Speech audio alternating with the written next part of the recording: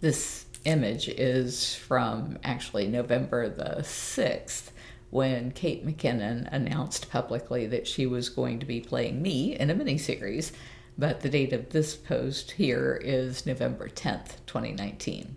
The Spy Who Dumped Me. I'm curious about Kate McKinnon, so yesterday I spent a lot of time watching YouTube outtakes on her impersonations and seeing her interviewed by others. Last night, Howie and I laughed harder than we've ever laughed watching Kate in The Spy Who Dumped Me. What I came away with is a sense that she's never really showing who she is as a complete person.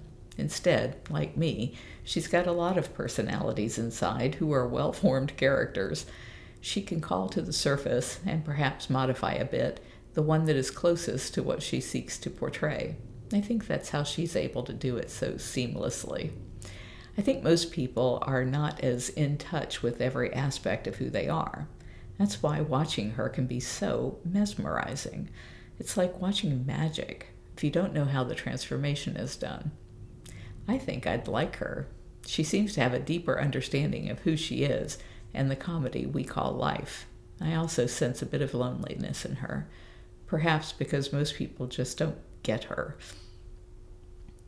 It can feel like we are aliens in a world where people choose not to think too deeply. Kate is an executive producer, and Mike Weber tells me that this means she has creative input. He's going to see if he can arrange a visit by her to the sanctuary so that we can give her the backstory to the abuse these big cats have suffered.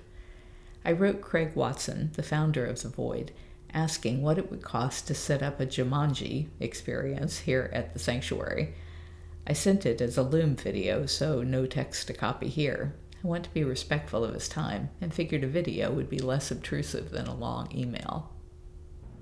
If you're enjoying my diary, please like, share, and subscribe.